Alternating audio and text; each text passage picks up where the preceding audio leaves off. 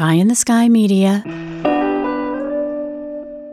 This series contains adult language and descriptions of graphic violence throughout. Listener discretion is advised.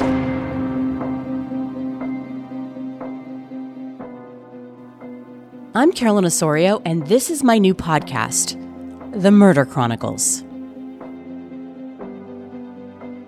You're listening to episode 35, Deliberate Cruelty.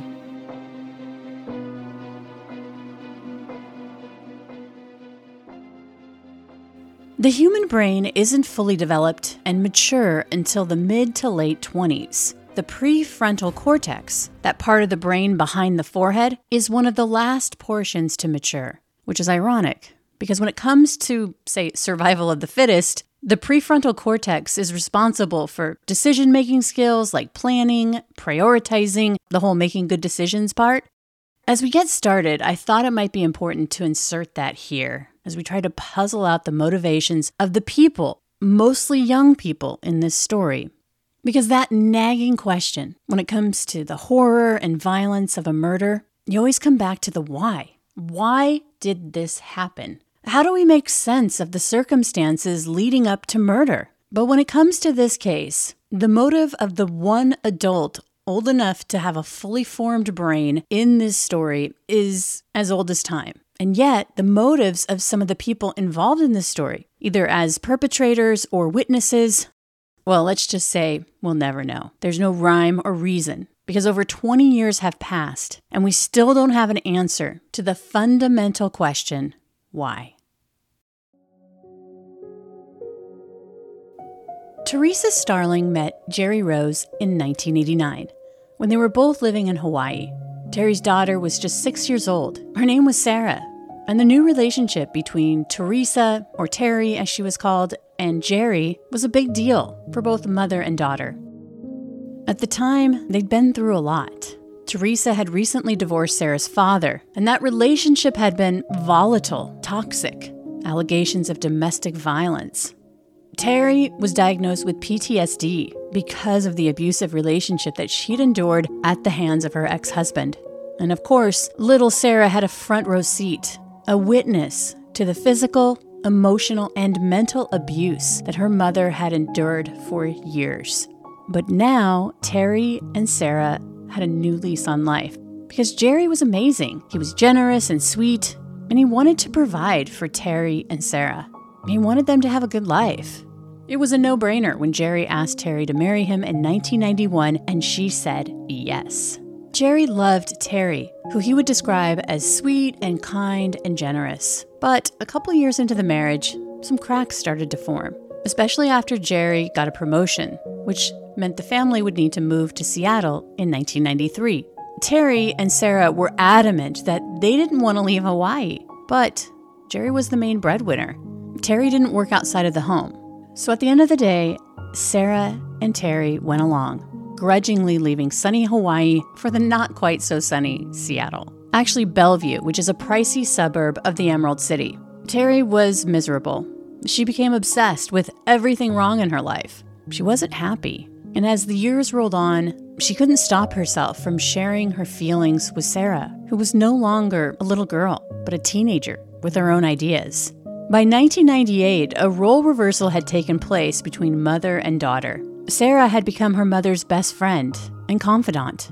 And Terry, for the most part, let Sarah do whatever she wanted, whenever she wanted. The thing is, Sarah had always been protective of her mother, even more so because she'd witnessed the abuse that her mother had went through at the hands of her father for years. By the time Sarah was 15, Terry had long ago relinquished control of the wheel to her daughter, at the very time when Sarah needed boundaries and a strong support system at home the most. Sarah was a talented artist, but she'd recently transferred from a private school to a public school, and she was having problems. She actually dropped out with plans to enroll in a homeschooling program, but that hadn't materialized yet, which meant Sarah had a lot of free time on her hands. Jerry was not happy with Sarah's decision to drop out, and he was worried about her friend group. They were much older. Remember, she was 15, and the people that she was hanging out with were closer to 19, 20, 21, and older. and she was staying out all hours of the night, partying, drinking, smoking cigarettes. These new friends were having a negative impact on Sarah. And without the business of going to school every day as an anchor, Sarah was becoming unmoored. And as Sarah was being influenced by her new friend group, so was Terry. Terry and Jerry were members of the Seventh-day Adventist Church, a place Terry also worked part-time under the tutelage of a new pastor, who she was increasingly becoming more and more under his control, especially after this new pastor had diagnosed Terry with multiple personality disorder. In fact, many in the congregation had been diagnosed with it too. The group was actually called the Multiple Personality Disorder Group at church.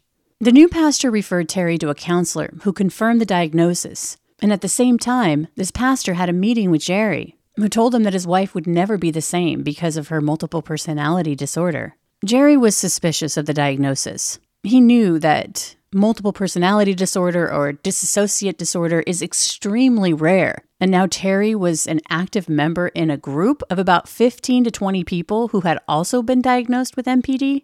But Jerry wanted to make his marriage work. He was committed to Terry and Sarah.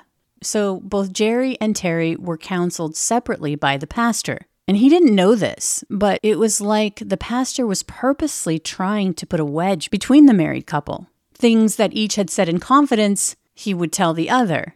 And it was around this time that the pastor counseled Terry to stop having a sexual relationship with her husband, which she did. This lack of intimacy further impacted Terry and Jerry's marriage. Between him working all the time for their family and his busy job, they barely spoke to one another. And when they did, it always ended in a verbal fight. Terry became obsessed with her church and her hatred of Jerry. He was to blame for everything going wrong in their lives. She wanted to go back to Hawaii, and she shared all these details with her young, impressionable, headstrong, and independent daughter, Sarah.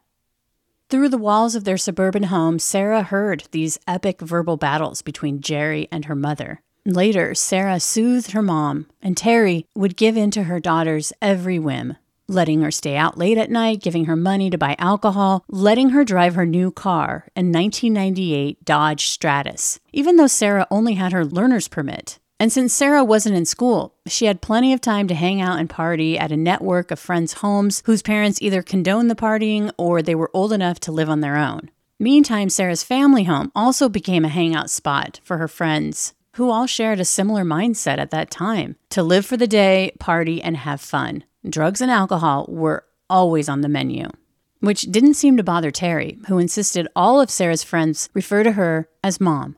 It was around this time that Sarah met Jason McDaniels for the first time in late 1998. Jason was 5 years older than Sarah. At 20, Jason was just kind of drifting through life. He wasn't enrolled in school, he didn't have a job or a driver's license, and he didn't really seem to care that he didn't have a lot of prospects. He got by couch surfing, leaning into the generosity of friends and their families, and even grifting. Jason was attuned at finding easy marks, like Sarah Starling.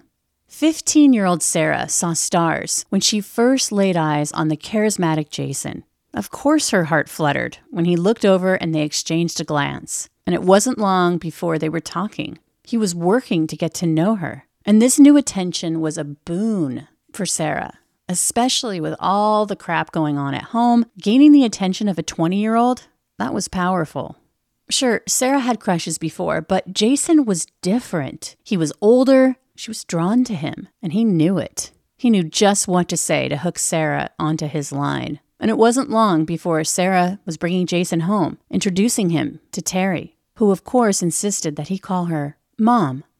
Sarah and Jason became romantically involved quickly, and he started staying over. But it wasn't long before Jason brought his lone possession, his signature duffel bag that contained all that he owned. And when he brought this into the family home, he had no plans of couch surfing.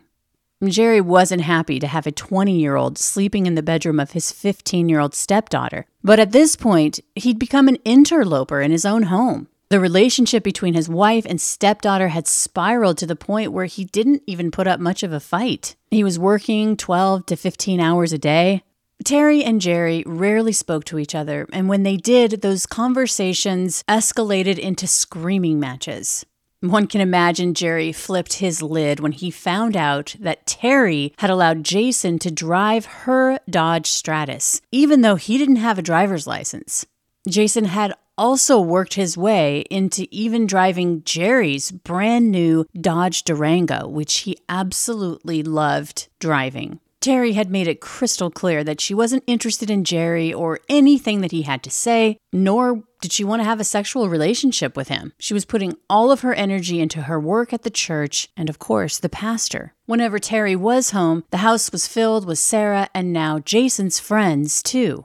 Terry took to Jason immediately, almost like a mother-son type relationship. And as with Sarah, she began talking trash about Jerry to Jason. In a way, it would become a toxic triangle, which Jason exploited. Terry started giving him money and clothes. He continued to drive her car and sleep with her daughter, who believed what she had with Jason was true love. We'll be back after a quick break. Jason, on the other hand, was a little less prosaic. In fact, when he was out of earshot of Sarah, he was downright salty. He would brag to his friends that Sarah meant nothing to him, that she was just easy sex and a roof over his head. And of course, there was Terry. A team of psychiatrists would probably have something to say about this blossoming relationship. For the first time, Jason was being showered with attention and money. And Terry, or Mom, as she insisted that he call her, was something he'd never really experienced growing up in a broken home without a lot of opportunity. Sure, he was jaded. And even though Sarah's family was broken too, for the first time in Jason's life, he was getting everything that he asked for. He was so giddy in his new good fortune that he was blind to the fact that another hook was being baited and thrown into the water. And it wasn't long before Jason, without even realizing it, was hooked on Terry's line. Because Terry and Sarah wanted him to help them murder Jerry.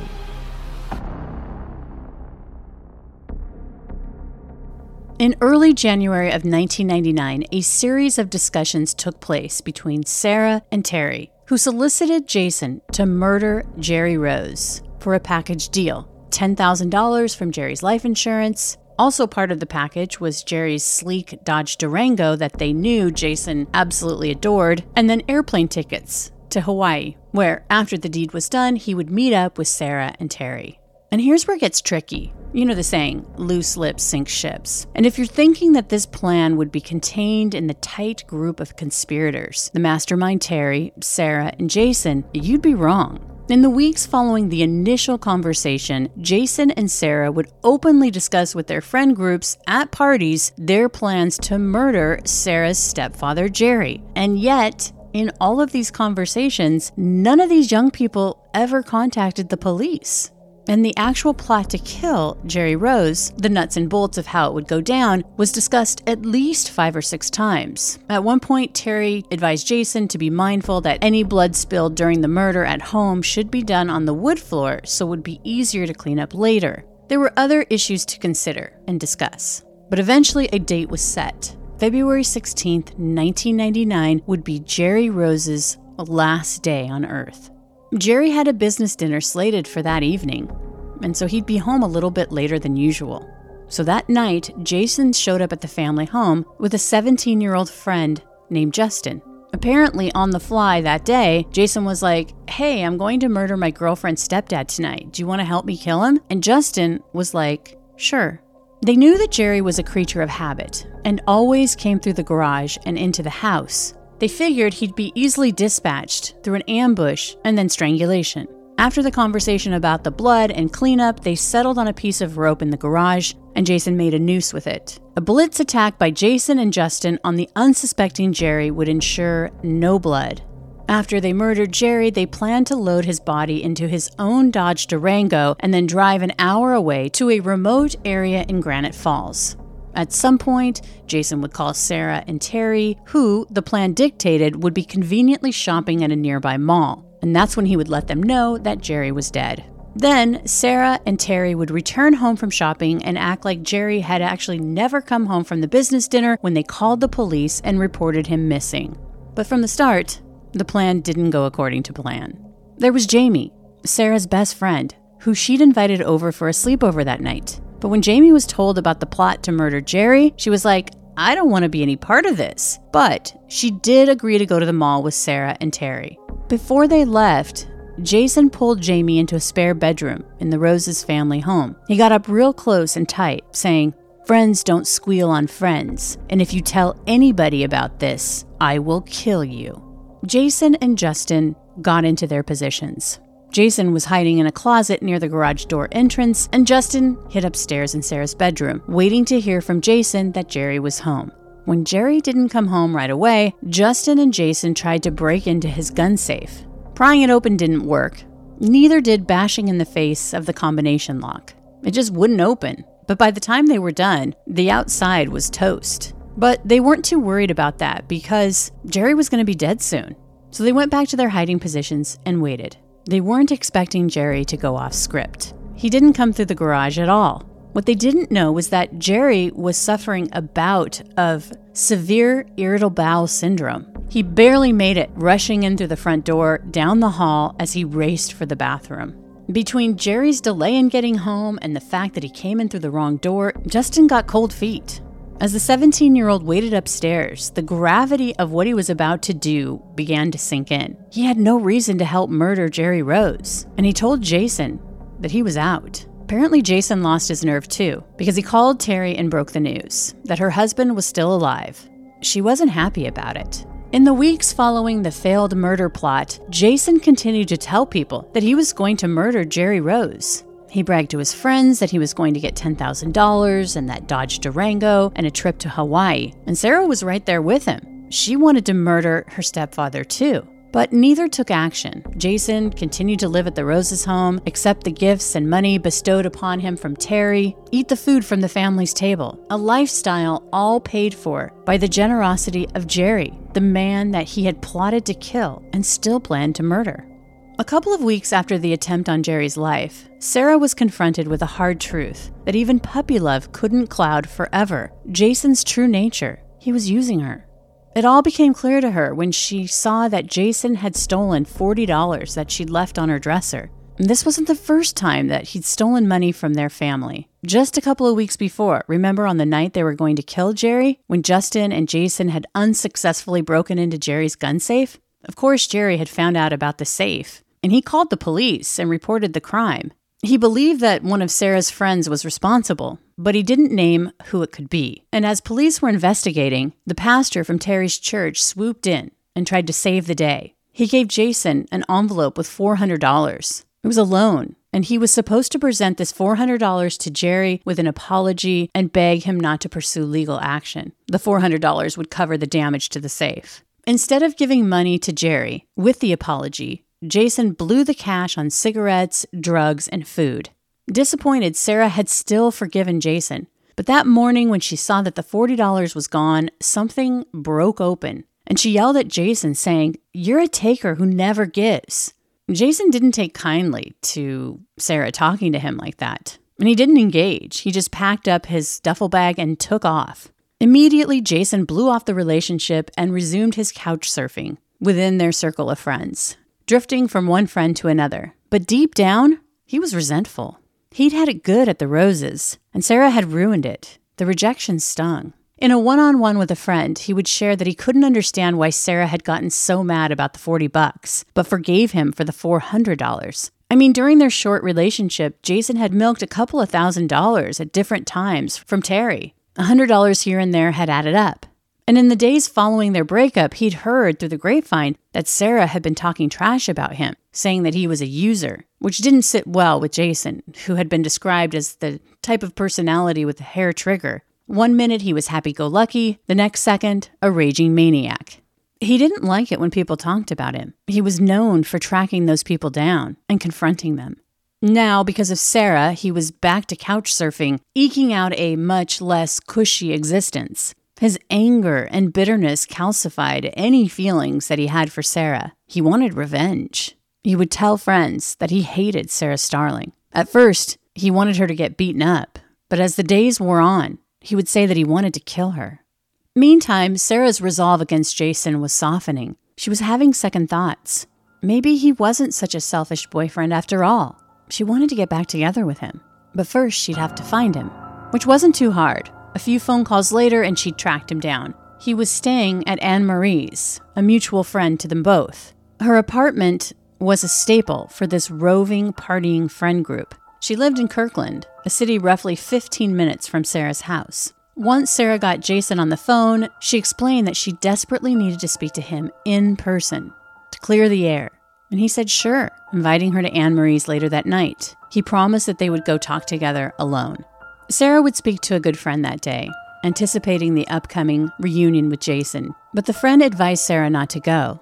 She said it wasn't a good idea, but Sarah wasn't going to listen.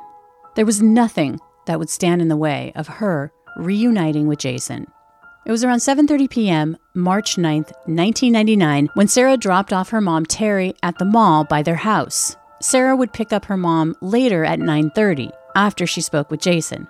And just 15 minutes later, she was knocking on Anne Marie's door. It was a Tuesday night, but the apartment was humming with friends. Anne Marie, Jason, and his friend TJ, and then several more young women who Sarah knew and said hello to. When she saw Jason for the first time, it felt good. She hadn't seen him in nearly 2 weeks. And when he told her that they would need to give TJ a ride before they went somewhere to talk, she was like, no problem. Jason was adept at hiding his hatred for Sarah, who had no idea that he blamed her for everything that was going wrong in his life. And it wasn't just Sarah, it was her entire family. Who did they think they were to pull the rug out from under him? His fantasies of murder now included the entire Rose family. He'd bragged to a mutual friend that he knew their habits, how to get in and out of their home. He knew that every night before bed, Sarah went out the sliding glass door in the back of her house and smoked a cigarette. How easy it would be to sneak up on Sarah and kill her. To kill the entire family. We'll be back after a quick break. Just a few minutes after Sarah arrived, they were headed out the door, piling into Sarah's mom's car, with Sarah in the driver's seat, Jason riding shotgun, and TJ in the back seat behind Sarah. Now, TJ was about 6'3", 6'4", and over 200 pounds, and very muscular. He was described by one friend as someone you didn't want to mess with, and he was very quiet, the opposite of Jason, who did most of the talking. But one thing you should know about TJ is he had a signature move he would perform at parties. He called it his sleeper. A partygoer would describe it later, saying, quote, he calls it a sleeper. He doesn't think he's choking anybody. He and his brother are pretty much famous for it around here. Everybody knows that they can do this, and they teach their closest buddies how to do it. It's something that you can use when getting into a fight in order to have that person pass out. You can cause physical harm towards them so they can't hurt you when they come out of it, and that's what they use it for. The partygoer would add, it's just all in fun. It was something that he likes to do to people in the weirdest moments, too. And he would do it to them and they would be on the ground, like sleeping, literally snoring, because he knew how to do it so well, and just to get a reaction from people. What happened to Sarah during the next couple of hours will probably never really be known, but it started with TJ's signature sleeper move. Remember, he was sitting behind Sarah, who was driving and had stopped. Where is unclear, but it was long enough for TJ to stealthily maneuver his hulking frame in the back seat and without warning, wrap his arm around Sarah's neck and squeeze. As Jason watches, Sarah is being strangled, fighting for her life in the front seat, her eyes bulging, as her last breath somehow escapes as she begs TJ to stop. But he only tightens his sleeper grip until Sarah's body goes limp.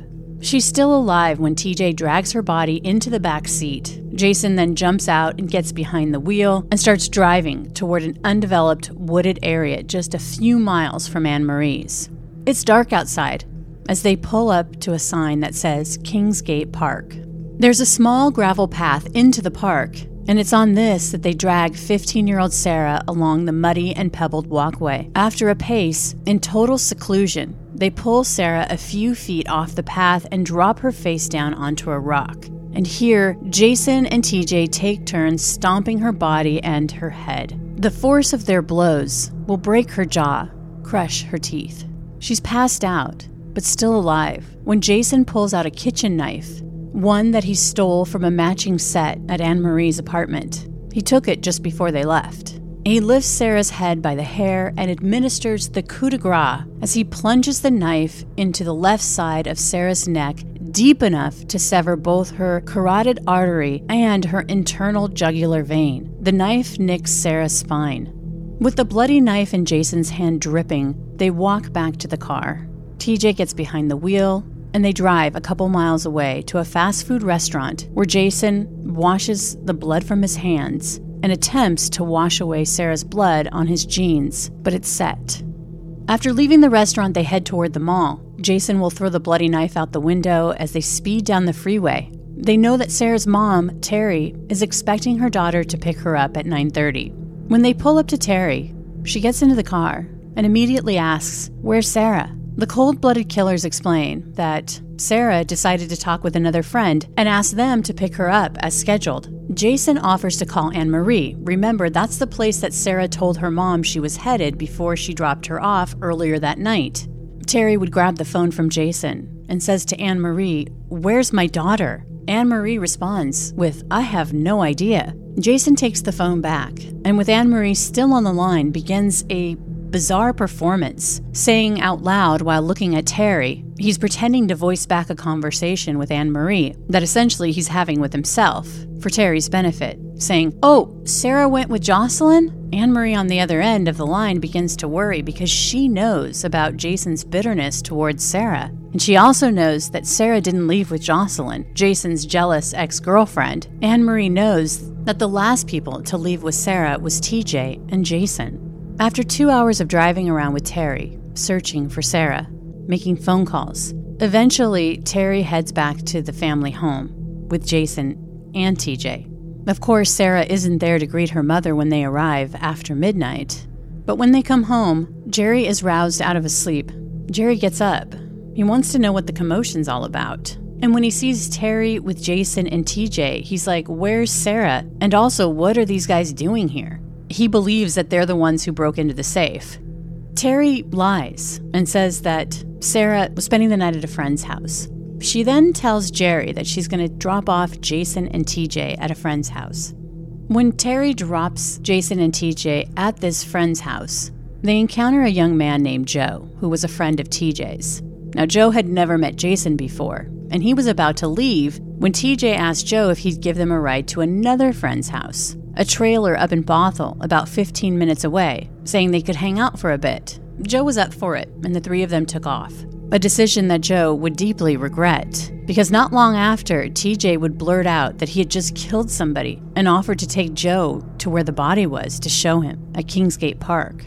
Obviously stunned, Joe was like, "Why did you do this?" And then Jason and TJ together explained how they had an agreement to murder Sarah's stepfather for the $10,000, the Durango, and the tickets to Hawaii, but they killed Sarah, his stepdaughter, instead. Joe was skeptical as he listened to these two young men. I mean, the whole story just seemed over the top and really didn't make any sense. If you had a hit on the dad, who you didn't kill, then why would you kill the daughter, who had no life insurance? By the time Joe dropped TJ and Jason off at the trailer, he noted that Jason's demeanor had gone from amped up to frantic because he was trying to get a hold of Anne-Marie. Joe would go inside the trailer with both Jason and TJ, and they did hang out for a bit, until the three of them piled back into Joe's car once again, and he was going to take TJ to his grandma's house in Kirkland and drive Jason to Anne-Marie's. But as they continued to drive, Joe had had enough with Jason and basically kicked them both out of the car, saying, "Get out!" And that was the last time he saw them. Jason eventually made his way back to the trailer. It was around 2 a.m. when Anne-Marie actually called him back, and he begged her to come get him. He was like, "I need to speak with you." Anne-Marie drove out to the trailer, and despite the early morning hour, there were still people up partying. Jason grabbed her arm and ushered her into an unoccupied bedroom, where he confessed that he and TJ had murdered Sarah Starling. When Anne-Marie asked him why, the only thing he could come up with was that he wanted to get the family's money and cars, but none of it really made any sense. Why would TJ participate in this murder? He told Anne-Marie that he needed to go back to her place and get his duffel bag because he was leaving town. Dutifully, Anne-Marie drove Jason to her place, and then he caught a ride with someone else to his uncle's house, who lived nearby, at around 4 a.m. It was now Wednesday, March 10th. Later that day, at around 4 in the afternoon, Jason would board a Greyhound bus headed for Spokane, which is a little over 4 hours away. He had a brother who lived there. Less than 2 hours later, at around 5:30 that night, 2 people were strolling through Kingsgate Park. About 5 feet off the footpath, amidst bushes and thick ivy, they saw the body of a girl lying face down. Immediately, they called 911. It wasn't long before a local news chopper was hovering above the small residential park, and big lights illuminated the darkness, spotlighting the crime scene. News vans clustered around the park, jockeying for space with emergency vehicles. Word had spread that the body of a young woman had been found at the park. Sarah and Sarah's friend groups were talking too. They knew that Sarah had gone missing and that Jason had left town. People started showing up at the park, including TJ with a group of friends, who noticed that he was acting anxious, especially as they got closer and closer to the park. He said, "Oh crap, they found her." By then, police had already cordoned off the scene. They'd followed the blood trail with the drops that had dripped off the knife. And when the ME turned over Sarah's body, they noted the dirt and mud on the girl's clothes, which suggested that she'd been dragged to the site where she'd been found and then beaten and stabbed to death. Jerry and Terry had already arrived at the scene. They'd been told by Sarah's friends that they thought that her body had been found at the park. But nothing had been confirmed yet, because Sarah didn't have any ID on her. Jerry and Terry explained to deputies that Sarah had been missing since Tuesday, March 9th at around 9 p.m., and it wasn't long before Jason's name was being passed to investigators at the scene as the killer. TJ was there too, acting like he had information. He was already pointing the finger at Jason, who was in the wind.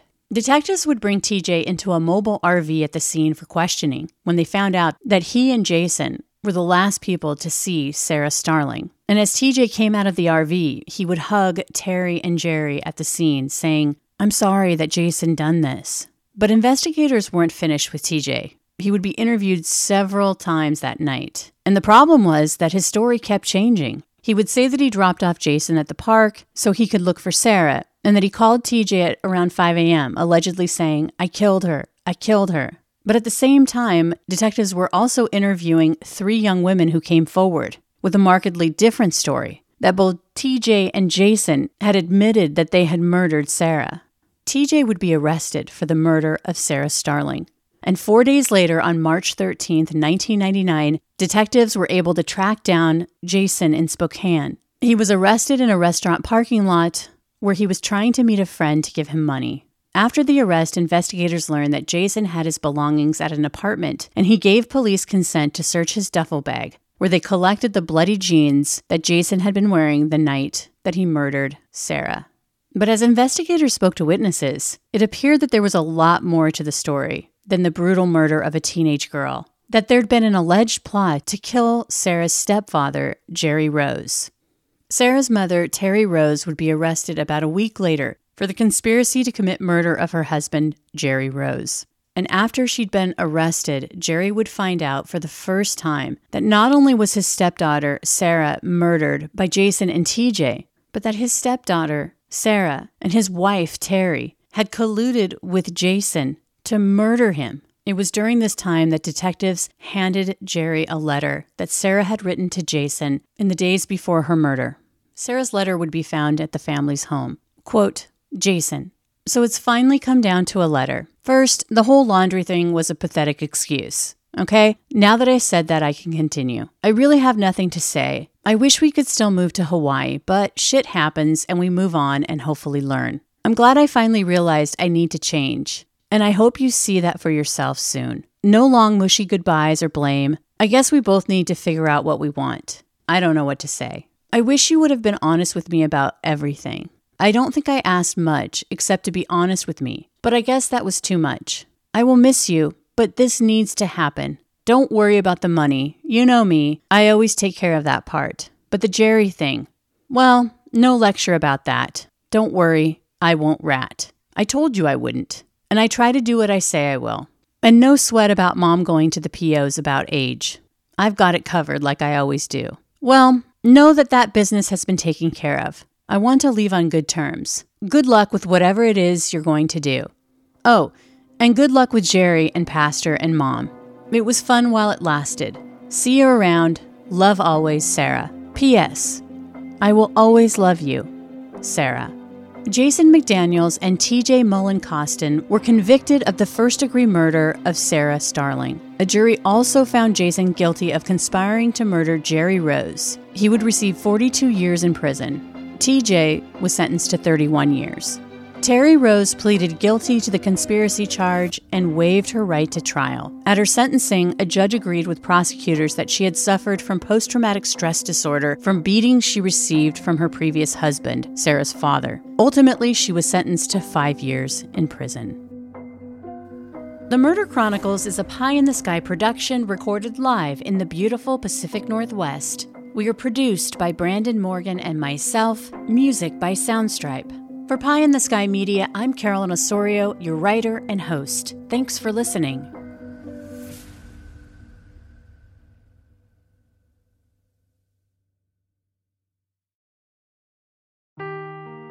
Seeking the truth never gets old. Introducing June's Journey, the free-to-play mobile game that will immerse you in a thrilling murder mystery.